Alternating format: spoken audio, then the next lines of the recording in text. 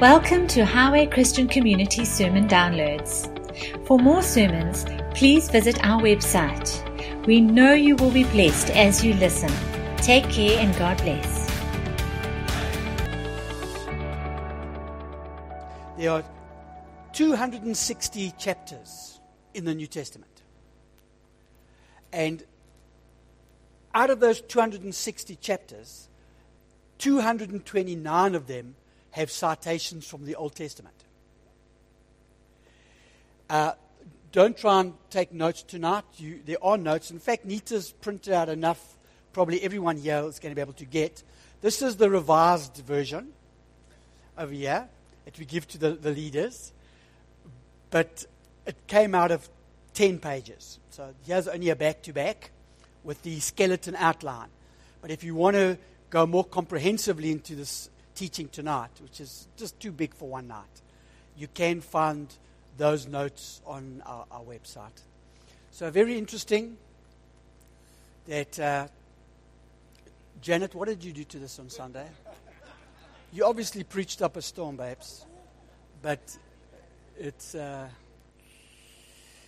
So Jesus used the Old Testament to speak about himself. In Luke 24, coming to the disciples on the road to Emmaus, he said to them, "These are my words that I spoke to you while I was still with you, that everything written about me in the law of Moses and in the prophets and in the Psalms must be fulfilled." Steve, maybe you can just keep up with me.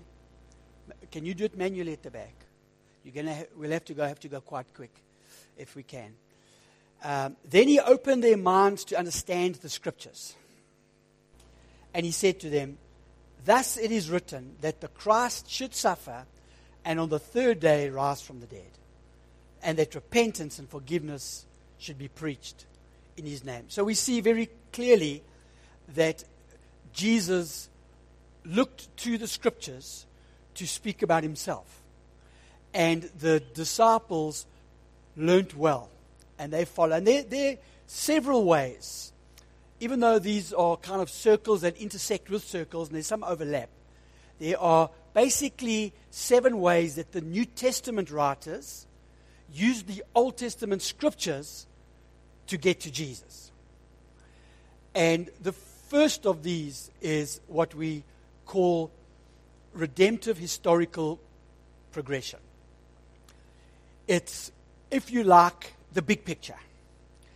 That Matthew, in his genealogy, that's that first chapter where he gives you all the begats and all the names, he reaches right back, as does Luke, to Adam, to David, to Moses, to the prophets, and he doesn't just write that chapter to take up space, but he writes that chapter to point out that there's this big picture of the scripture, thank you, of the scripture that we are, there we go, thank you, Stevie. So that's it, 229.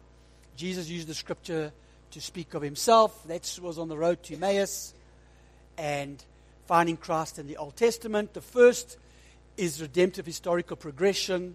I'm not going to, for time's sake, we're just going to jump straight into it.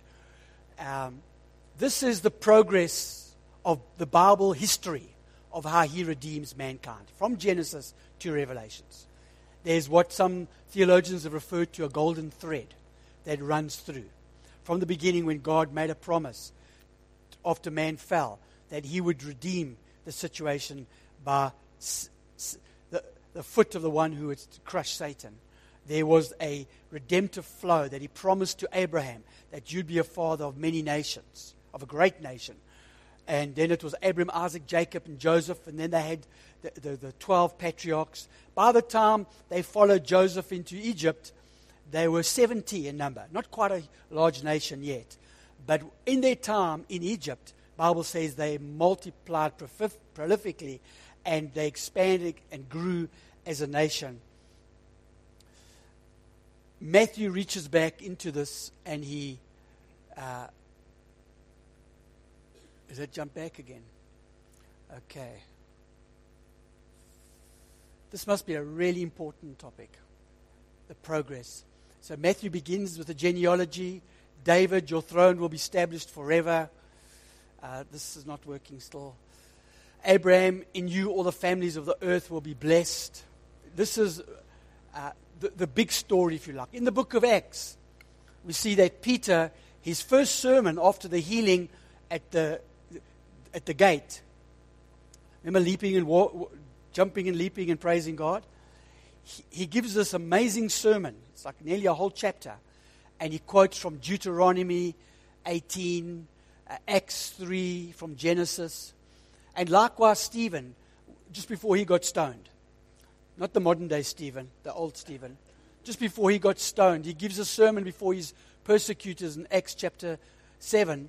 And there he draws from Genesis 12, 15, from Exodus 2, 14, 3, 5, Deuteronomy 18, and Exodus 32, from Amos 5, and from Isaiah 66. All in that sermon he gives, these passages appear. And what they were doing by preaching in this way was to link the stages of redemption history to the past. They were using the story of God's plan of redemption, his historical unfolding of his plan, to lead to Christ. We see that Paul did this as well. Hang on, Paul, he gives a sermon in Acts chapter 13 in Antioch of Pisidia, and he begins by he's showing that God made Israel great in Egypt and gave them the promised land. And he cites from Psalm 2 and Isaiah 55, from Psalm 16 and Isaiah 49. Once again, the New Testament writers using the redemptive historical story of redemption as a way to arrive at Jesus in the New Testament. Paul, throughout his epistles, often makes those references. Quite amazing, out of 250 chapters, that 220 have got citations from the Old Testament. You can see why one evening is not really enough. I've spent time just poring over and reading and familiarizing myself again with those passages. But this is a year of Monday night. Tonight, the goal of it is not only giving you a whole lot of information, but just for you to see that the writers of the New Testament had integrity towards the Scripture. And in that Scripture, like Jesus, saw the coming of the Messiah. And they preached Jesus out of those Old Testament Scriptures. The second of 7 ways that speak how the New Testament authors did this was this thing called promise fulfillment. Now, like I said right up front, these kind of circles are interlapping. So the redemptive historical progression includes promises and fulfillments. But we treat it as a separate category just to see how they made use of that. And the first one we see in Matthew, 10 times he repeats, all this took place to fulfill what had happened, what had been spoken by the Lord through the prophets. 10 different times he makes that statement. This was to fulfill what was spoken. This was to fulfill what was spoken through the prophet. I will open my mouth in parables. Out of Egypt I've called my son. Many examples. It's like Matthew saw in the Scriptures. They didn't call them the Old Testament Scriptures because they were just the Scriptures for them. He saw these like sunflowers all over the place. And when the sun rose, they all turned and faced the same way.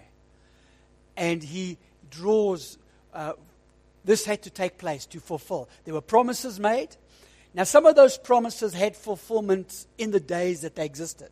There were some promises to Abraham that were fulfilled in Abraham's time. But the big covenant of you will be a great nation goes all the way to David. And then even in David, some of the promises are fulfilled in his historical, cultural world. But again, God says, I will give you an everlasting throne. And that couldn't have been for David. And again, some of the promises were fulfilled, but they were like looking over mountain ranges. And they all look like they're right on top of each other. But only an aerial view will show you how far they separated. Promises and the fulfillment. Jesus often spoke of himself as the fulfillment of Old Testament promises. Jesus went into the temple and he read Isaiah 61, the Spirit of the Lord is upon me, for he has anointed me. And then what did he say straight after that? Today, this scripture has been fulfilled in your hearing. We see that Philip in Acts 8 also speaks about these promises that had to be fulfilled. Peter in Acts 3 says, in this way God fulfilled what he had foretold through the prophets, that his Messiah would suffer. Promises being fulfilled. Mark says, in the beginning of the gospel of Jesus Christ, the Son of God, as it is written in Isaiah the prophet, behold, I send my messenger before your face who will prepare your way. The voice of one crying in the wilderness, prepare the way, make. Again, promises being fulfilled that had been spoken in the old covenant. Luke also writes and says, the events that have been fulfilled among us. And in Luke's writing in the gospel, he gives Mary's song. Remember in chapter 2, 3, how it unfolds. As Elizabeth comes, Mary sings, Zechariah prophesies. Mary's song includes the promise he made to our ancestors, to Abraham and the descendants. Then we see Zechariah prophesying in the temple just in the next chapter. God has raised up a mighty Savior for us in the house of his servant David, as he spoke through the mouth. Again, promises being fulfilled.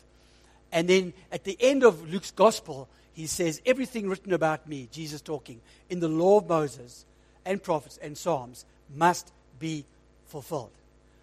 So the New Testament writers, among Paul as well, in Acts 13, he speaks about this man's offspring God brought to Israel a Savior, Jesus. As he promised before his coming, John had proclaimed a baptism of repentance to all people. And Romans 1 verse 2, the well-known, the gospel of God, which he promised beforehand through his prophets. So this was promise and fulfillment. The New Testament writers used that as a way to get to Jesus. So not only did they point to the redemptive historical progression, but they pointed to specific promises. Even promises that had fulfillment in their time, but were yet to be fulfilled. The third way that New Testament writers did that was through this thing called typology. Now, typology is also in the big circle of redemptive historical progression, but it's not promise fulfillment. It's taking a person that is referred to by the New Testament writers to show who Jesus is. Or taking an institution, or like the temple, or taking an event and carrying that through Christ's crucifixion to show who he was. Typology is a very big topic. Again, we could spend a lot of time. The purpose here tonight is just to explain that New Testament typology is essentially the tracing of the constant principle of God's working in history, revealing a recurrent rhythm in past history which is taken up more fully and perfectly in gospel events. That's a great definition on typology. Paul was the first to use this word typos. Remember, these New Testament writers didn't have any reference to make outside of themselves in commentaries or dictionaries, or they had to go to the scripture. And Paul is the first one to use this word typos. And he uses it in a prefiguring of the future that had taken place in prior history. For example, in 1 Corinthians 10, he uses the word typos to describe the wilderness wanderings of the Israelites. And also in Romans 5:14, he says, and Adam was a typos of Christ. He uses the word type. And that's where the subject of typology has come. The subject of typology has been abused. It's made all kinds of weird things out of all kinds of wonderful things. But, and during the medieval times, there was a lot of allegoricalism. That's that fancy word we learned in the first session, around making things say things that the actual original author never meant. Remember in our exegesis class, the Bible won't mean today what it didn't mean then. And that's the goal of good Bible study, is to get as close to what was meant. So by going to the New Testament writers and see how they found Jesus in types is the safest way to go about typology. And not make, Moses walking. Moses is clearly a type, as we'll see, of Christ. But, going through the Red Sea and it opened and the waves came, then they'll allegoricalize that and say, the waves coming over with the wings of the angels. And the wings of the angels, the splashing on top was the feathers. And, then they would sprinkle feathers over the followers to sanctify them and get into all weird stuff. I think they still do that in some places. But so we see Matthew, he sees the typology of Israel as a type of Christ. So there, not just a person, but the nation itself. Matthew writes about the child of promise. Who was that? Jesus. Delivered from Herod's slaughter. Coming out of Egypt. Passing through the water. Sorry, jumping a bit. Entering the wilderness for a time of testing. Calling out 12 sons of Israel. Giving the law from the mount. Performing 10 miracles. Sending out the 12 to conquer the land. Feeding the multitudes with manna from heaven. And being transfigured before his disciples. So we see that Matthew is continually drawing pictures from the nation, from Israel themselves. In John, Jesus says, just as Moses was lifted up as a serpent in the wilderness, so must the Son of Man be lifted up. And whoever believes in him will have everlasting life. Again, a type. Moses, clearly a type. So when we know the New Testament refers to a type, then we can go back and study that type. And extract from it some amazing teachings and truths. And I was so tempted. I had 25 pages of stuff. I had to reduce to 2 pages. So this is a big topic. Mark chapter 14, Jesus says, this is my blood. Again, so the blood was a type. Blood of the new covenant which is poured out. We see blood in the old covenant. We can legitimately say Jesus saw that as a type. There was a comparison. John 6, he says, your ancestors ate the manna in the wilderness and they died. This is the bread that comes down from heaven, so that one may eat of it and not die. I am the living bread which came down from heaven. Whoever eats of this bread will live forever. And then John the Baptist clearly starts off the ministry of Jesus by saying, here is the Lamb of God. Again, a type of Jesus, the Lamb. A type of Jesus who takes away the sins of the world. In the book of Hebrews is just so amazing and full of types. For example, Melchizedek. It says in Hebrews 7, 1 and 2, that he was a priest of the Most High God. He was a king of righteousness, the king of peace, resembling the Son of God. Clearly, Melchizedek is a type. Moses is a type. We see in Hebrews 3:5, it says, Moses was faithful in all God's house, yet Jesus is worthy of more glory than Moses. The high priest was a type of Christ as well. And we see in Hebrews 2 verse 17 that the high priest made a sacrifice of atonement for the sins of the people. And this foreshadowed the high priest who is seated at the right hand of the throne of the majesty in heaven. And even the high priest himself was a type. And then the true tabernacle. In Hebrews 9:24 it says, moreover, Christ did not enter a sanctuary made by human hands, which is a mere copy of the true one, but he entered into heaven itself, now to appear in the presence of God on our behalf. So the Old Testament tabernacle foreshadows the true tent, the true dwelling place of the one who tabernacled among us. And the New Testament writers use this language and give us insight into what we can legitimately go back and study. That's why there's plenty books on the subject of the temple and the tabernacle, because it's so clearly portrayed in the New Testament. And even the first covenant and the second one, which is a better covenant.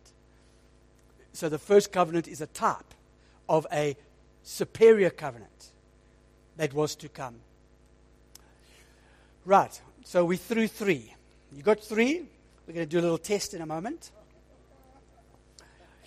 So there's this redemptive historical story that the writers draw from.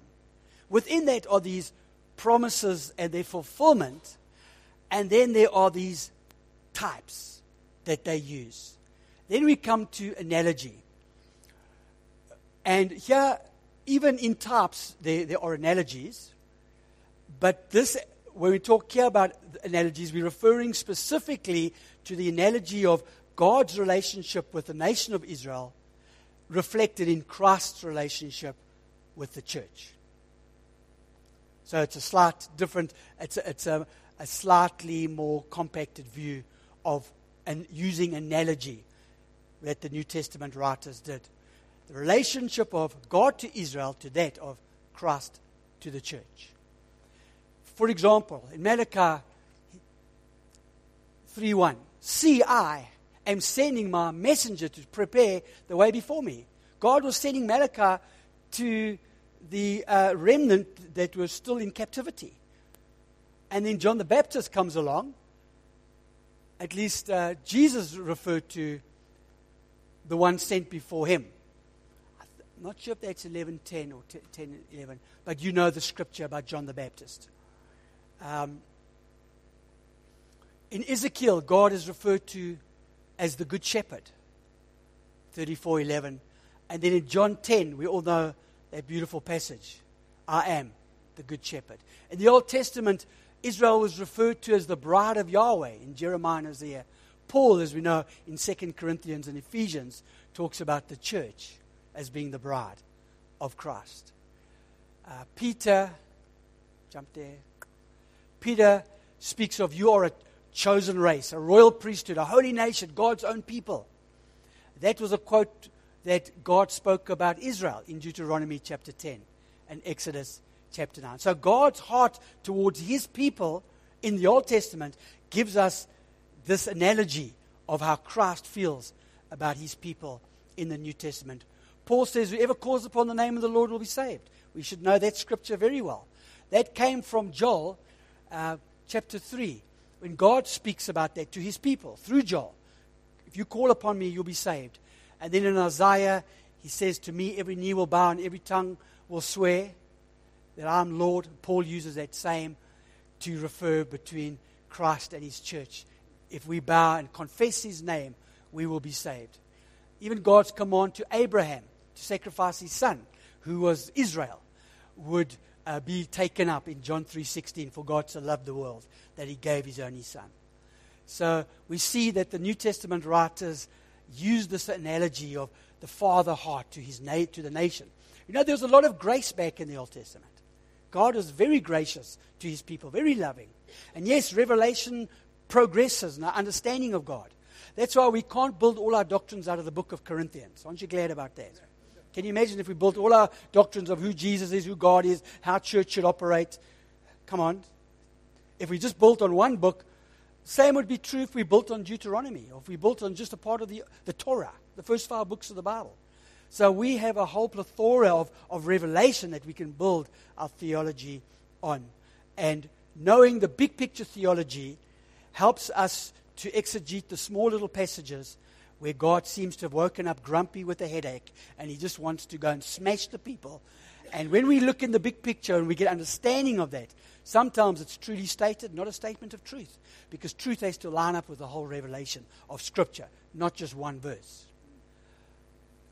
The fifth way of how the New Testament writers found Christ and brought him in to the New Testament is this longitudinal themes.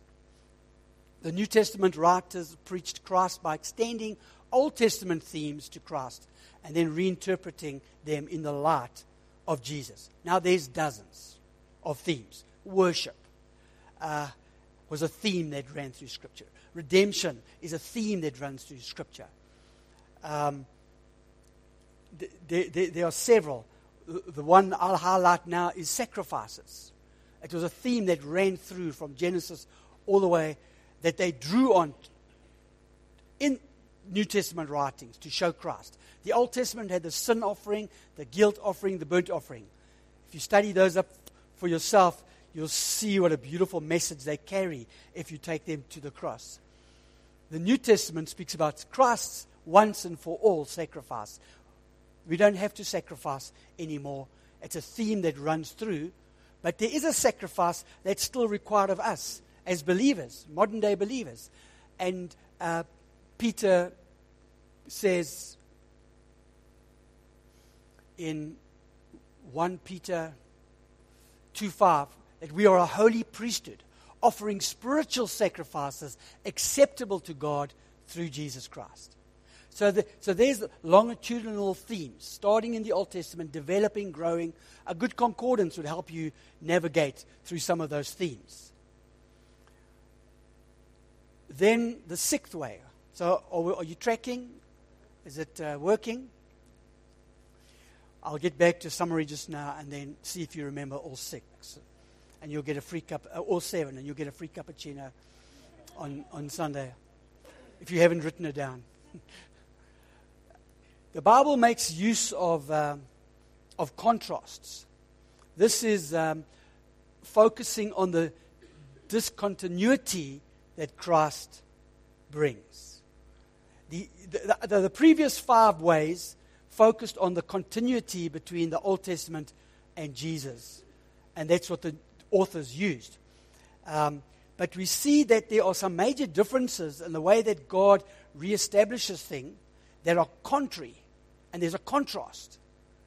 And it's those contrasts that the New Testament writers draw out of the old scriptures, out of the scriptures, and make Jesus real. For example, how he establishes his kingdom. In the Old Testament, he ordered his people to utterly destroy the sinful nations living in the promised land with their altars, their pillars, their sacred poles, their idols. But in the New Testament, Jesus sends them out to go make disciples of all nations and teaching them everything, teaching them about the bread of life, teaching them that God so loved the world that he gave his only son. Like one little boy in Sunday school asked when he got home, Mom, in the New Testament, did God become a Christian? No, one story, but dispensational historical progression as we move through and we see God, even in the contrasts, how the authors showed the gospel. So we can observe a major difference between the manner in which Israel was expected to fulfill the requirements of the Old Covenant, just you read through Deuteronomy, and the manner in which Christians are expected to fulfill the requirements of the New. So there's a contrast, can you see? And the New Testament writers have to lean upon those contrasts. So they don't bring them over exact into the New Covenant. They have to feed them through the cross. And Jeremiah started to see this about the covenant when he said, it will not be like the covenant that I made with their ancestors when I took them by the hand to bring them out of Egypt, a covenant that they broke. There was a Sinai covenant, and Jeremiah has already started to see the new covenant. So it's that contrast of covenants that bring us to Jesus. Paul also saw this, and he said, you show that you are letters of Christ, prepared by us, written not with ink, but with the Spirit of the living God, not on tablets of stone, but on tablets of the human heart. The letter kills, but the Spirit gives life. Can you see the contrast?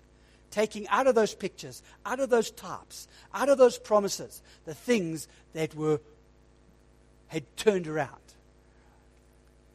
Even Jesus on the Mount, when he taught, and he kept on using the phrase, you have heard it was said, but I say. Again, the contrasts drawing out. Hagar's message in chapter 2 was about the lepers. If you touch a leper, you'll be contaminated. What does Jesus come and do? Comes to heal the lepers and then give us a mandate to love them and reach out to them. And there's many more of those that we could look at. Then we come to the final one. And like I said to Janet, it breaks my heart to just have to rush over all this other information. But it's not just about getting information. It's about just getting an appreciation for the richness of the Scripture. That these guys didn't have the luxury of dictionaries and concordances, and they had the scriptures that were given to them through the prophets, the recorded redemption story, and from those, they saw this crimson thread. That gives us such an appreciation for the whole Bible. That gives us an appreciation for why we need to do good Bible study, exegesis. Because different things meant by the author and the Bible today won't mean what it didn't mean to them. But even the contrasts can be used to show that we have a superior covenant, a better covenant. This last one is quite an interesting. You may have, let me give you the definition. Christophany, very fancy word for the pre-incarnate appearances of Christ in the Old Testament. So the New Testament writers also saw not only promises and fulfillment, types and their counterpart, contrasts, they saw actual times when Jesus was, when Christ, because Jesus didn't come to life when Mary had a baby. Christ is eternal. Jesus, the man, was born from Mary.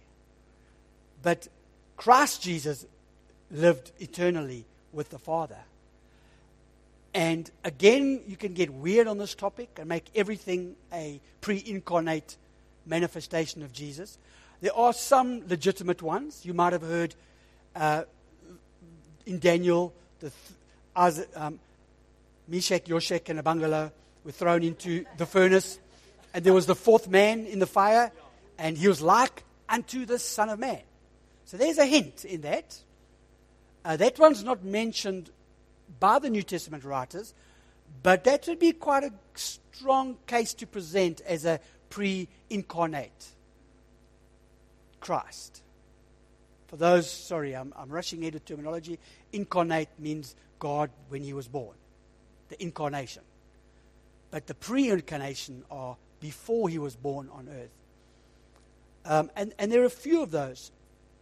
Paul actually goes a little bit further, and he treats this theologically, only as Paul would. And Paul reads Christ wherever kurios appears in the Septuagint passages. And he divulges this in 1 Corinthians chapter 10, from Exodus chapter 13 to 14. And in Corinthians, Paul is thinking of Christ as the Lord who delivered Israel from Egypt, leading them through his presence manifest in the angel. That's a long way around to say that Paul saw Jesus back in the activity of the angel that led Israel through.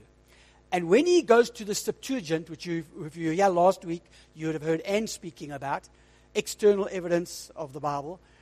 The Septuagint was the Greek translation of the Old Testament scriptures, which was about 120 BC, and was the scripture in Greek that Paul used. And Paul, when he took that, he took the word kurios, which was the name Lord. We have it translated as Lord. Not the word Yahweh or the word Adonai, but the word kurios. And he points to it in 1 Corinthians 10 as referring to Jesus Christ, or to Christ. Christ was the Lord who delivered Israel from Egypt, according to Paul in 1 Corinthians 10. As the angel of God in the pillar of cloud, the Lord guarded and guarded the Israelites in the Exodus. These are just points that come out of that passage. He led them from ahead, then went behind them to remain there through the night as a pillar of fire. There, he screened them off from the pursuing Egyptians. And Israel saw the mighty hand, the things that kurios, and Paul, when he translated this, he uses the word Christ, did to the Egyptians.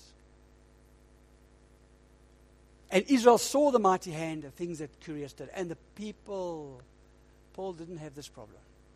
And the people feared kurios. Again, in 1 Corinthians 10, he writes the word Christ. And they believed God and Moses, his servant. And the cloud of which Paul speaks in the cloud of Exodus. And he says, nor let us tempt Christ, as some of them also tempted and were destroyed by serpents. Now, some of the more modern translations got a bit nervous around this kurios thing, and they try and just make it Lord. They play nice and safe. Some of the older translations, like the New King James and the ASV and the King James, they just translate it literally as it was in the Greek, Christos. And it says in a very common one that is translated Christ is where Paul starts off and he says, for I do not want you to be unaware, brothers, that our fathers were all under the cloud. Under the cloud. Have you ever felt under the cloud? And were baptized into Moses in the cloud and the sea, and all ate the same spiritual food and all drank the same spiritual drink, for they drank from the spiritual rock that followed them, and that rock was Christ. Now, we don't have time here, but I'm going to teach this one Sunday, is when you actually look at what that rock represented to the nation of Israel, and the judgment that God said when he said, strike that rock. And Moses had to stand on top of it and represent the people. And the significance and the the symbolic pointing from a type to the reality, from a shadow to the substance that's found in the rock that accompanied them, that Paul clearly says, and the rock was Christ. It's a fascinating study there just on its own. 1 Corinthians. Yeah, all that what I've just read now is Paul's take in 1 Corinthians 10 from Exodus 13 and 14 when he narrates back using probably the Septuagint, where he translates directly from kurios to Christos. So we have a strong New Testament precedent set right there to see Christ being pre-incarnate, which goes to his deity, which goes to the fact that he's God. And it would support that teaching and argument as well. But here we're just looking at how the New Testament writers reached back into the Scriptures to teach on Jesus. So we see in summary, redemptive historical progression, promise and fulfillment, typology, analogy, longitudinal themes, contrasts, and Christophanies that the New Testament writers used to get to Christ. They didn't just suck it out of their thumbs.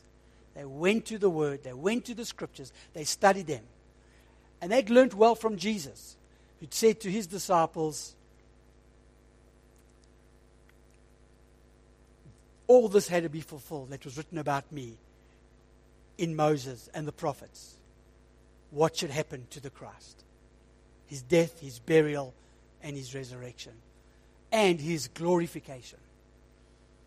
Now, I said earlier that these 7 topics there's overlapping, like those circles. I'd say the middle circle that touches all of them is the redemptive historical progression, rather. And it touches on all the others. But there's something else I want to just bring out here. When we're talking about types from the Old Covenant coming into the New Covenant, the way we teach and preach those and believe those, we can very easily fall into the trap of going to the Old Testament and teaching passages out of the Old Testament as moralistic. How to live better lives. How to, live more righteously. The temptation and what happens in most denominations where law and grace are mixed is that they take those scriptures and they try to apply it, the type or the symbol, the person and institution, they try and apply, like that arrow goes up, to the principle of courage or how to keep holy or how to war to win. So you can take David against Goliath and his courage in the face of adversity and against odds much greater than himself.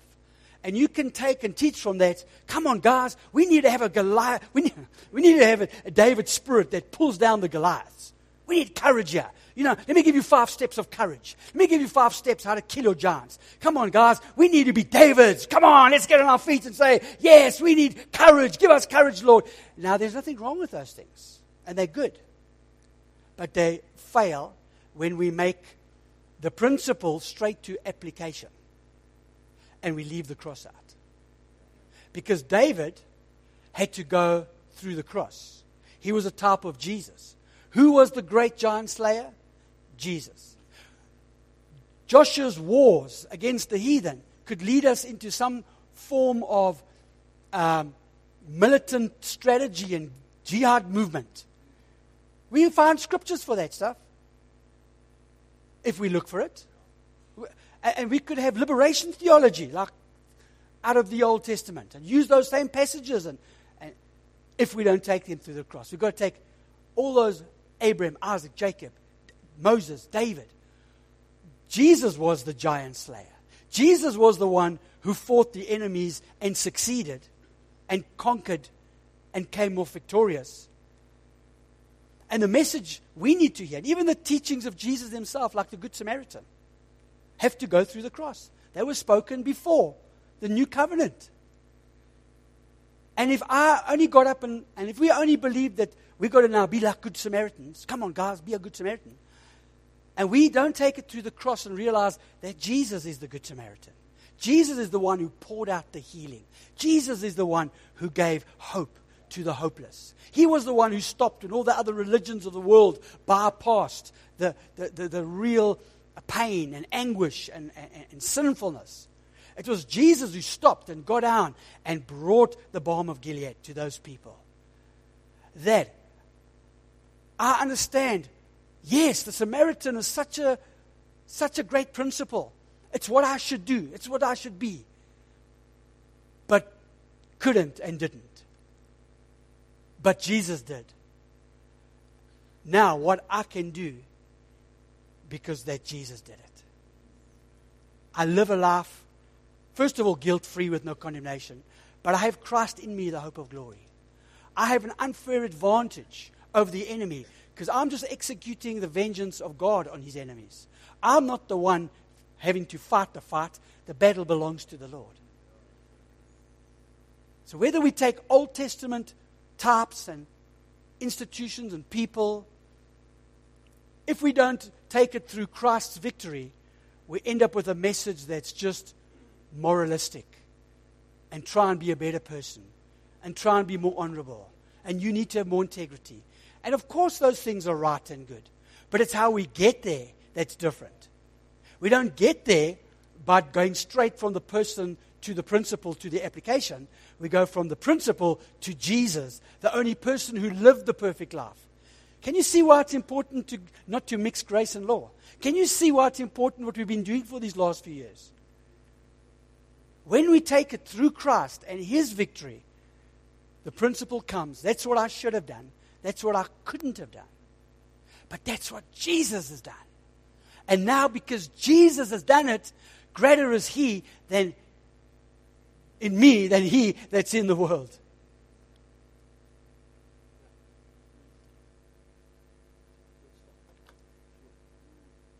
Amen.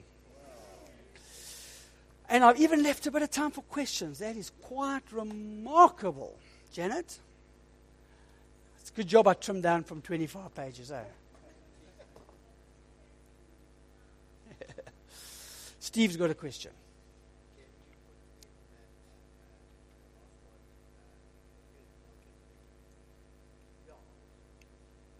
Yeah, I think you could, because it says that he was like unto the Son of God.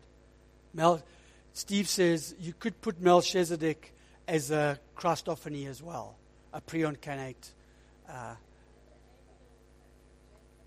There was the angel with Jacob.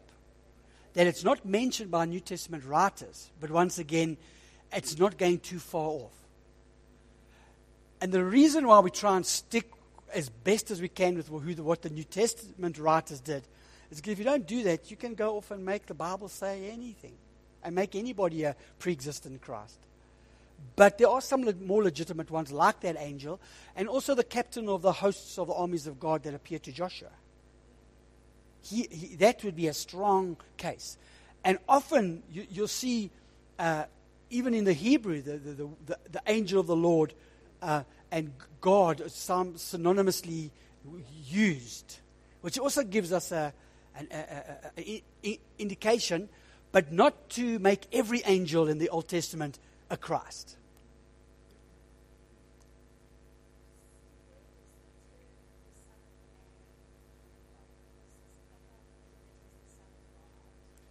Yeah. It's a very good question. It's used more in the Gospel of Luke. The Gospel of Matthew is written more for a Jewish audience, and they try and exalt the Son of God. Son of God.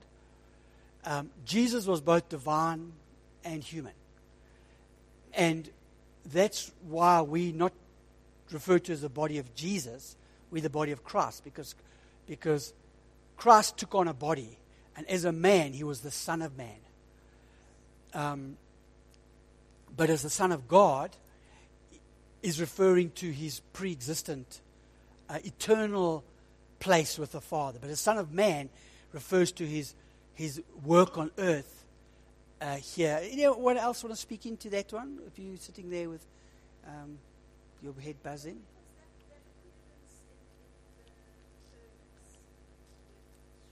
One like unto the Son of Man. Yeah.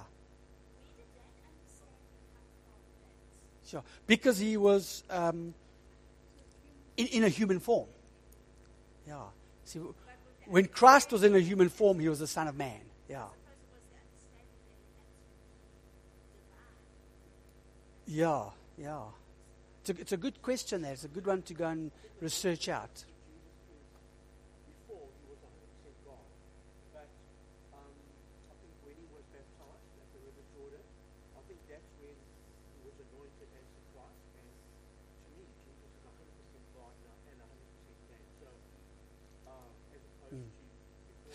But to your question, there was Matthew and Luke use the word differently to emphasize the humanity and the divinity. Yeah, okay. Any other questions? Rich, or comments?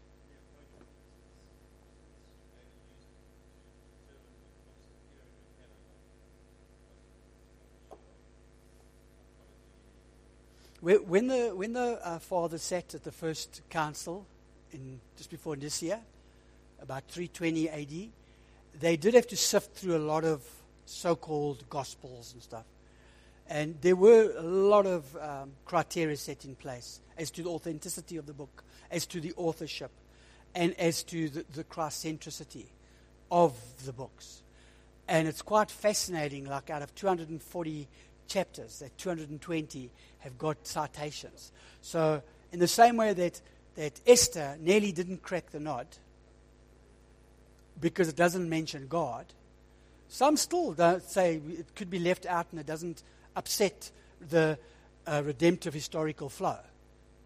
And they're probably right, but it's there, and one day we'll find out that the Bible is both human and it's divine. Questions?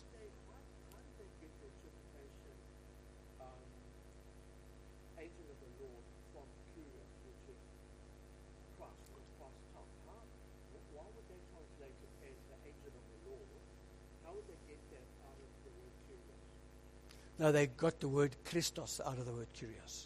Not Christos. Christ. Christ came from Kyrios. Paul saw. Yeah, sometimes there'd be Elohim. There is some discussion around where Elohim can refer to a person who's a messenger and an angel that's sent from God. But only the context can show you. Because if it's a person coming it'll be more clear than if it's someone sent from God. Context has to decide which those are. Anyone else? We've had a few questions from the front here. Any other? Bernard?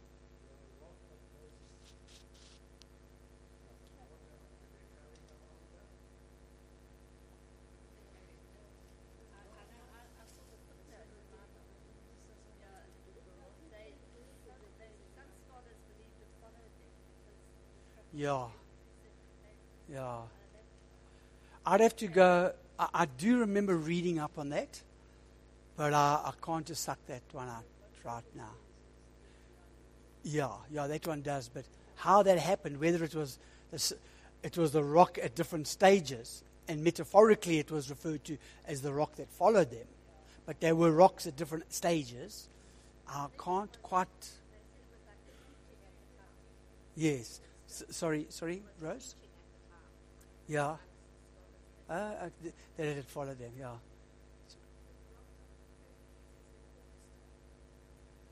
Oh, yeah, it's rich with symbolism, the rock itself. Yeah. I don't know how much to go, how far to pull this thread. It's like, how deep does this rabbit hole go? Anyone else? From the very quiet at the back there. Come, who wants to give us the 7 ways the New Testament writers drew from the Old Testament scriptures? Come on, you guys are getting married on Saturday. You should be thinking about anything except this. Anyone else? Ron, happy? Lee, happy? I know you got a great book on this topic. The theologian herself, you've been very quiet. You've been sitting, watching her. Hey, Ha? You've been in church for about 75 years, sitting under the gospel, allegorically speaking. Eh? And a subject like this, is this, because this is not something you hear taught often about. It's not... we just take for granted. The New Testament's the New Testament, and they heard from God. Yeah. But they did hear from God, but there were ways that they showed integrity to the scriptures. And that's why a love for the whole Word of God is an important thing. To love the Psalms, because they're rich with messianic language. Jesus on the cross, my God, why have you forsaken me? Stevie?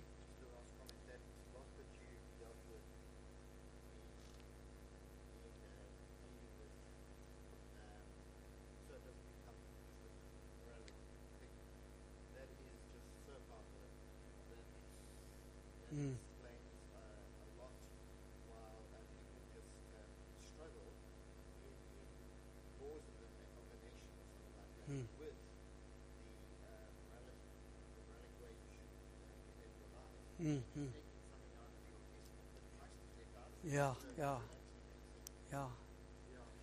Because here's a great quote. I have no idea where it came from. But not every verse in the Old Testament is about Jesus. But every verse in the Old Testament should lead to Jesus. Within its context, is it a type? In its context, is it a promise? In its context, is it a contrast? Is it a need that needed to be filled by Jesus? Is it a problem that only Jesus could solve? So is there a contrast? And that's fascinating to know that the whole of the body of the Old Testament scripture, in its context, finds a lineage to the New Testament. And Rich, last one.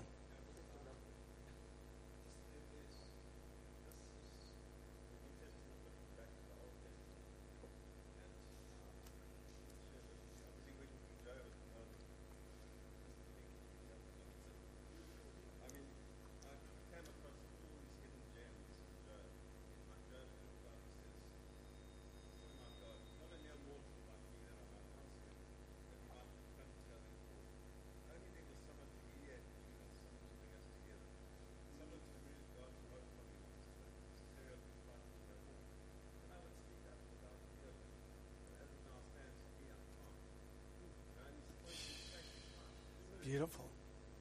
And then actually it goes on later on, talks about an intercessor that stands, that God, that I have an intercessor here who can intercede for me. So I mean, all in Job, pointing to Christ. You know, having a grasp of this topic gives you such a richness when you go to the Old Testament. You'll see things like you never saw before. You'll read passages like you've never read them before.